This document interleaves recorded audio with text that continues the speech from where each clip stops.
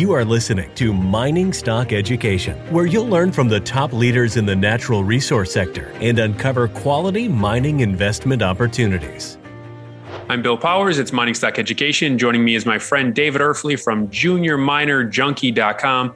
David, welcome back onto the show. When we spoke a month ago, it was right around the monthly CPI release. And here we are talking just after the 9.1% number is released. And of course, gold sells off. Inflation's high and gold sells off right away. It sprung right back, but it doesn't make sense. But gold hasn't made sense to me for quite some time, honestly. But what is your analysis of what's going on here? Yeah, well, considering what the gold price did, what the silver price did, what the miners did going into this CPI report, how extreme oversold everything was, it wasn't going to take much to get a bounce back. And when the report came out, which was much worse than expected, the gold price immediately started to sell down towards 1,700. And you've had every bear out there and quite a few bulls that have turned bears saying that, oh, gold's going to go to 1,675. It's obvious. Well, when you have that many people on one side of the boat in an extreme oversold situation, you're going to get a bounce. And that's exactly what happened today. And also I think a big reason for the bounce was, we had a short covering rally. The shorts, have made quite a bit of money going into this. And like I said, being extreme oversold. So the gold price reversed about $35, $40, and the miners reversed as well. But if you take a look at the number, basically you've got a Federal Reserve that was telling us for months that inflation was transitory, and it wasn't going to be a problem. We can leave rates, at 0 to 0.25, and now that inflation they're obviously way behind the curve on inflation now. Now they're telling us that we can raise rates without causing a recession. Is that still their talking point? That's still one of their talking points. We could do a soft landing, even though the Atlanta Federal Reserve has come out and already said that they're expecting a negative 1.9% Q2 GDP rate after a negative 1.6% in the first quarter. And basic economic theory is what they practice is 2 consecutive quarters of negative growth is a recession. So basically, we're already in a recession. But the $64 billion question out there right now is investors want to know, what's it going to take to bring prices down? How much demand destruction is the Federal Reserve and other central banks willing to sacrifice? I mean, Canada just raised their rates today a full percentage point. So how much are they willing to sacrifice? How much of a recession are they willing to put us in to bring down inflation? That's A. And B, the inflation that's happening is not based on anything the Fed can control. We've already printed all this money. We've already doubled the money supply from 4 trillion. They doubled their balance sheet, more than doubled their balance sheet from 4 trillion to 8 trillion in less than a year. So they can't do anything about that. They can't do anything about the supply chain issues. They can't do anything about the Russia-Ukraine war, which continues to go on, and it continues to cause this inflation. They can't do anything about China locking down economies and causing these supply chain issues. When you shut down the world's largest port,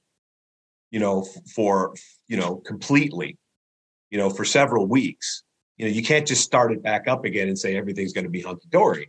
And you can't do that with economies either. You can't do that. That's basically what they've tried to do. So the Fed cannot control where most of the inflation is coming from, which is supply chain issues. So it's continuing to go higher. And what happened the last time we were in this situation like this was back in the 70s, where we had stagflation, right? We had rising inflation and we had a stagnant economy.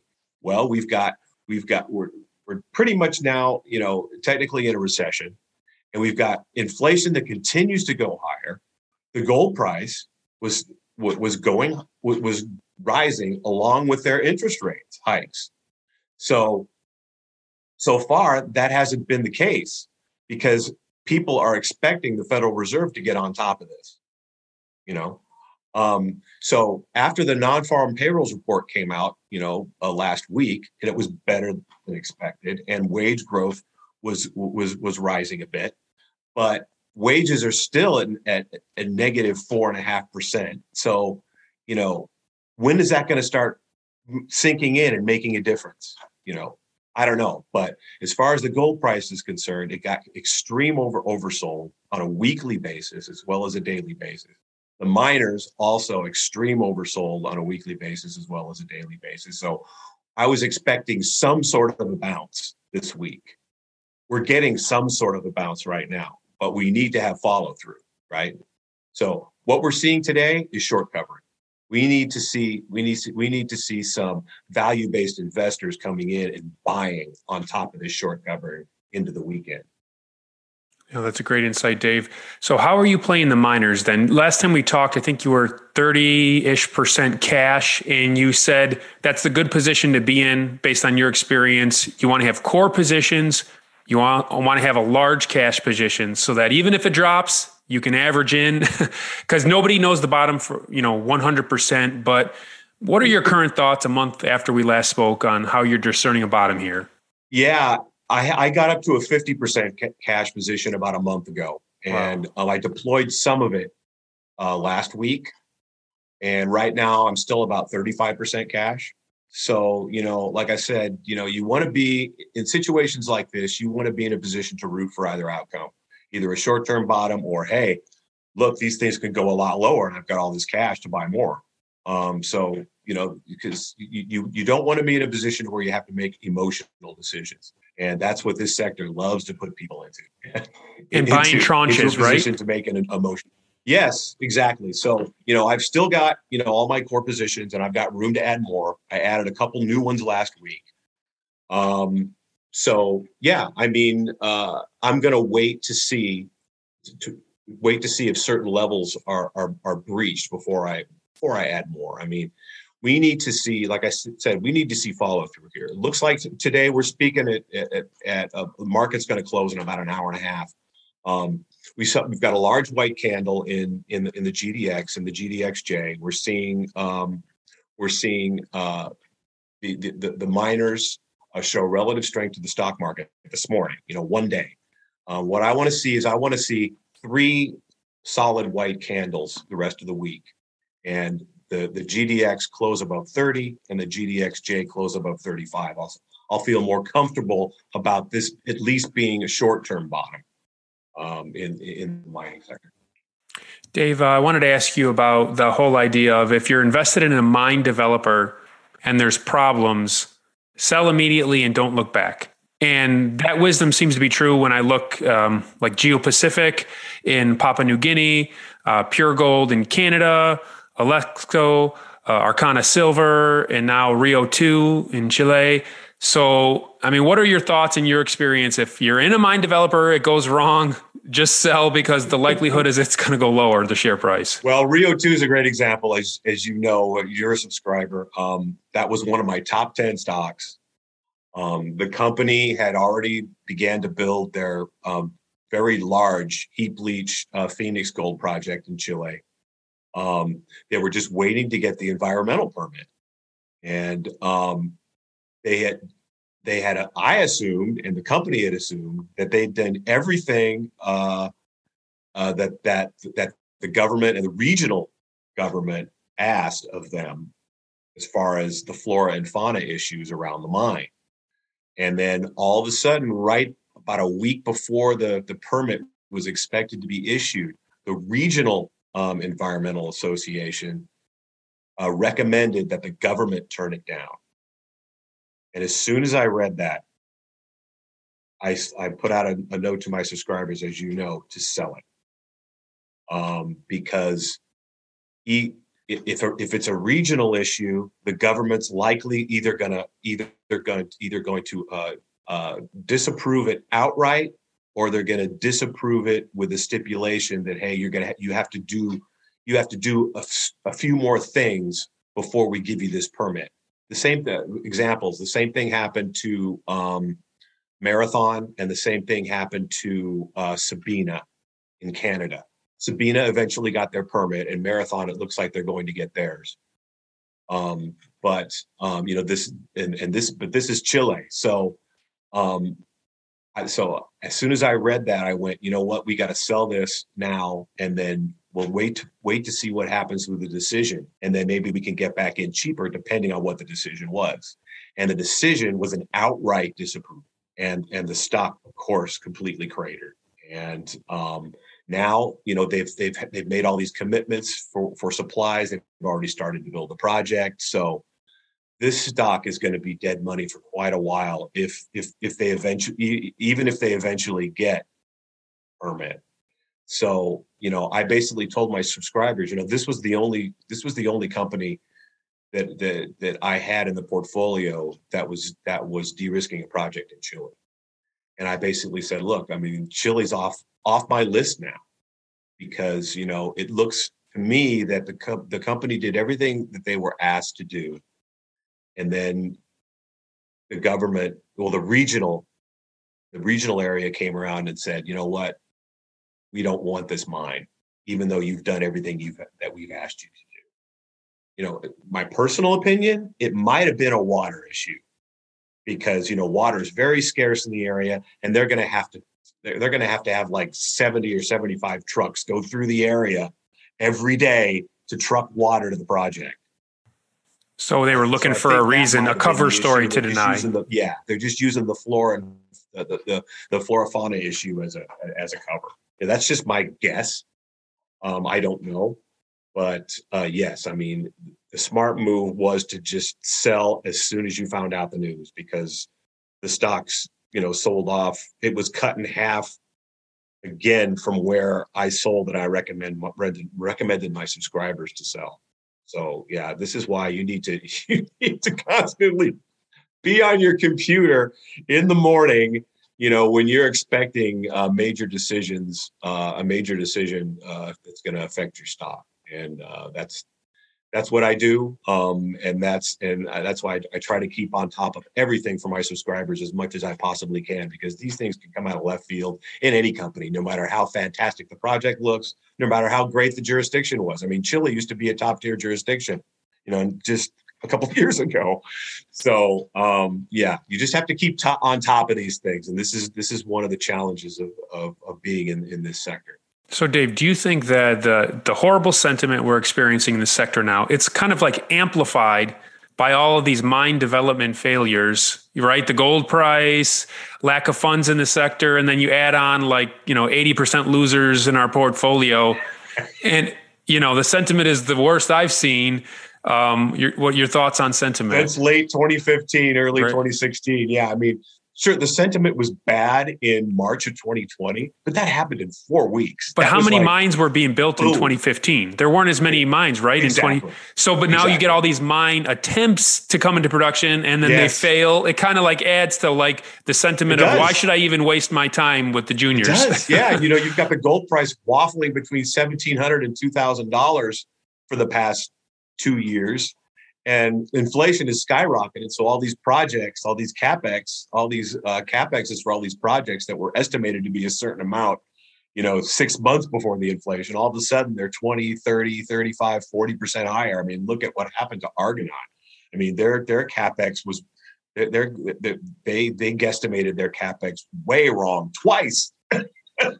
and they've recently have had to raise money they had to basically double their share count, raise enough money to finish the project, and that stock has completely been decimated, and their share structure is completely blown out now. It even cost the founder of the company his job. So these things are happening in the sector at a time where the gold price is attempting to get out of the shadow of a parabolic US dollar while inflation continues to climb. So yeah, I mean, investors have fled this sector in droves.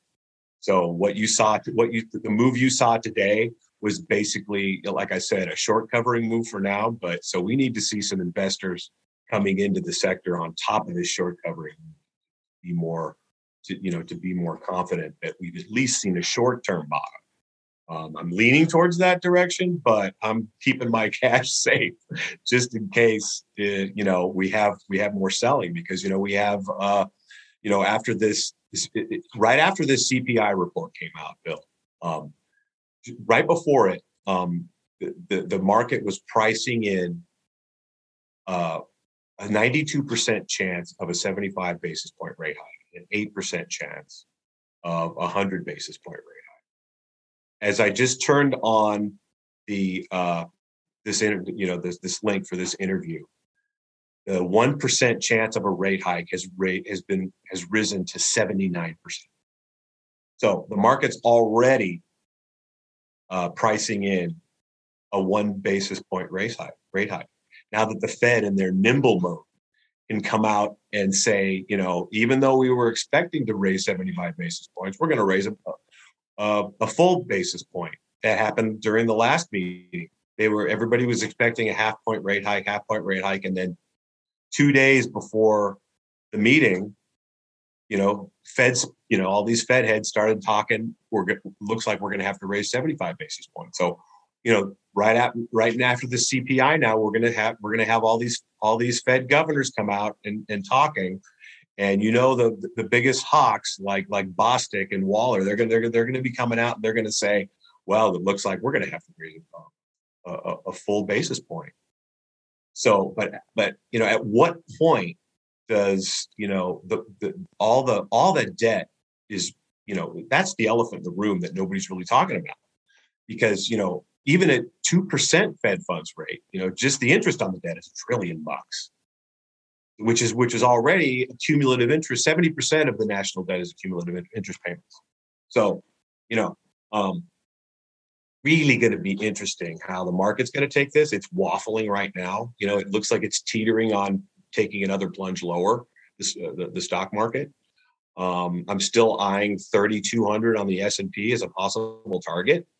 And, if the stock market starts to move down towards there, this is an election year. So, is the Fed going to continue to be, all out hawkish when they understand that, they can't really, that most of this inflation they can't control. So, they're going to have to pivot. They're going to have to at least back off from rate hikes pretty soon, I think. I don't think they can raise too much, because the next meeting after this is not until September. And, a lot could happen in the stock market until then.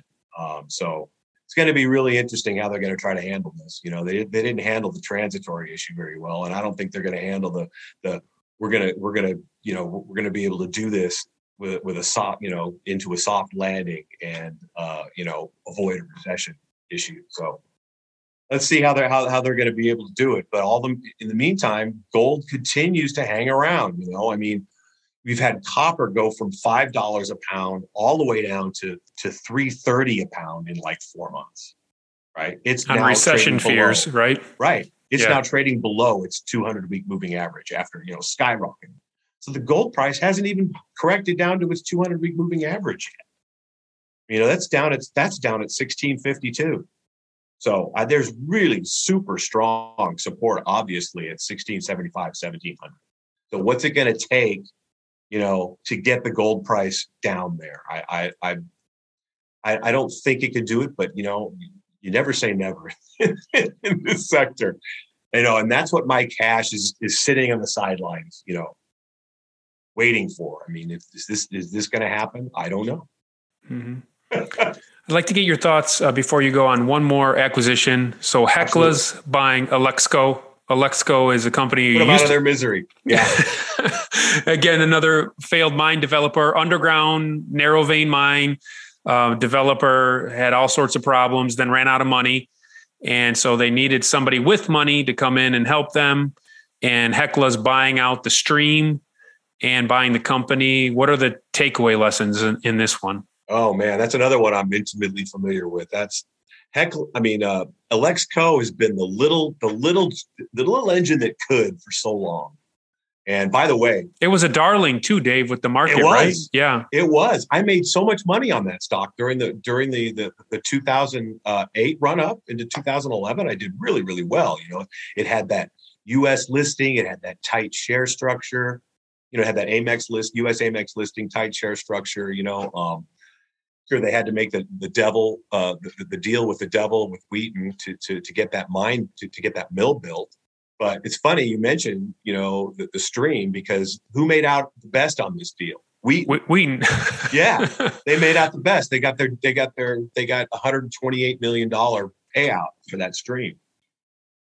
But yeah, I mean, Alexco was hit with, I think the biggest culprit was the draconian COVID measures in the Yukon.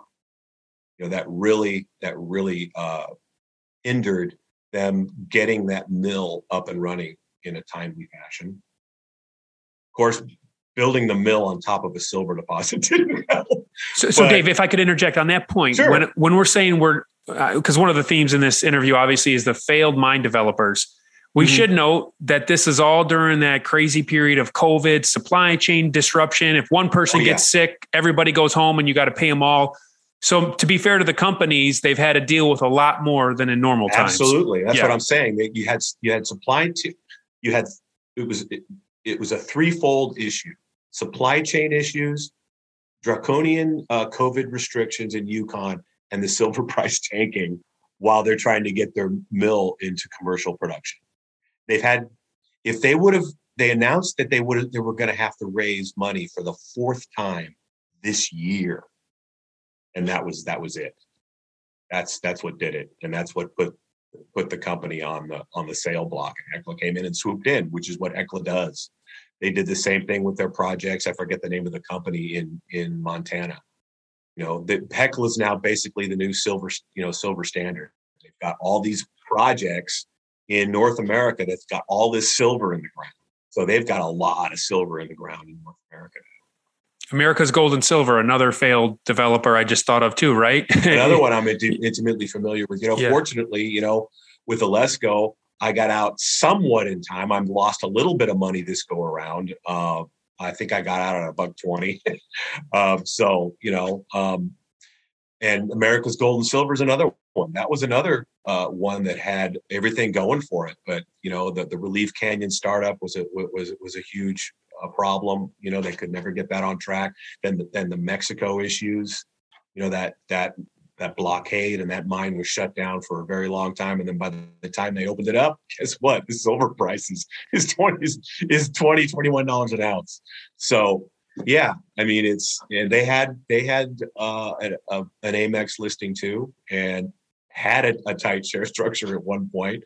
And turns out their best project, the Galena mine, they end up giving them, they end up selling 40% of it to Sprott. So yeah, I mean, these are all lessons that people should take to heart, in this sector, because, anything can happen. There's so many things that can go wrong, but, when they go right, these things move awfully far, awfully fast, and they can move awfully far, awfully fast in the opposite direction when things go wrong. So you really have to stay on top of it. And that's what I try to do for my suppliers. Yep. And just to point out the positive, you went 30-fold on First Majestic Silver in the last cycle for a growing silver developer producer, right? Yes. $1 a share to $30 a share, right? Yes. And Wheaton. Those were my two biggest winners during the last bull market. Yes. So that's why we do this. It only takes one or two to in your portfolio to make you look like a genius. Yep. I have a number of 80% losses on Explorers, but then the ones that I put a lot of money in and did well in, 5 to 10 baggers last year, you sleep well because those cover your losses. You just understand You're going to have those 80, 70%. It's just cost of doing business on the other ones. Yes. Yeah. Absolutely. Well, Dave, your website is Junior Miner Junkie with a Y. Still openings for new subscribers over there? Oh, plenty. Come on over. We got plenty of room. Yeah. By the time gold hits 2,300, though, maybe not, right? Maybe not. Yeah. I mean, you can let me know when that's going to happen. I'd appreciate it. No, I look to you. Well, Dave, thanks for coming on the show, and we'll be touching base in about a month with you. Absolutely. Always great to talk to you. And thanks again for having me on. It's always a pleasure. And best of luck to everybody out there. it's really close to turning it around. This might be the beginning, but I think it's really close because this is the worst sentiment I've seen in quite a while.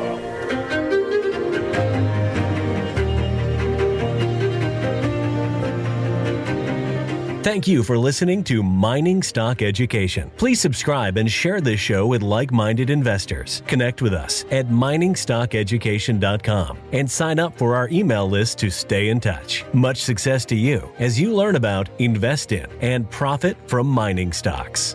The mining business is one that generates gigantic wealth. You know, a good drill hole that converts might cost $50,000 or $100,000, and it might discover something worth a couple billion. There is no sector that I know of that has offered up as many predictable circumstances where there was the possibility, certainly not the certainty, but the possibility of 10-for-1 returns, as there is in small cap and micro cap mining stocks. Concomitant with that, if you don't do the work, or even if you do the work and don't discipline yourself on the sell side, there are very few places in the world where you can lose as much money as quickly as in mining stocks too. I just started to study up on mining stocks, and I just became fascinated because this is such a tiny sector and it's so volatile that either you could do really well, or you could pretty much get blown out of the water really quickly. The mining sector is a very risky sector. It can take your money very, very quickly. Don't fall in love with stocks, and don't be overly confident, and just do your work as best you can. Do your very best, but don't fall in love and don't get too overly confident, because that's a recipe for disaster. I have met, professional retail investors that have made a tremendous amount of money on the junior mining space. Some of them aren't accredited, and they spend their days researching, talking to people, being on the phone, pouring through financial documents, but it requires commitment.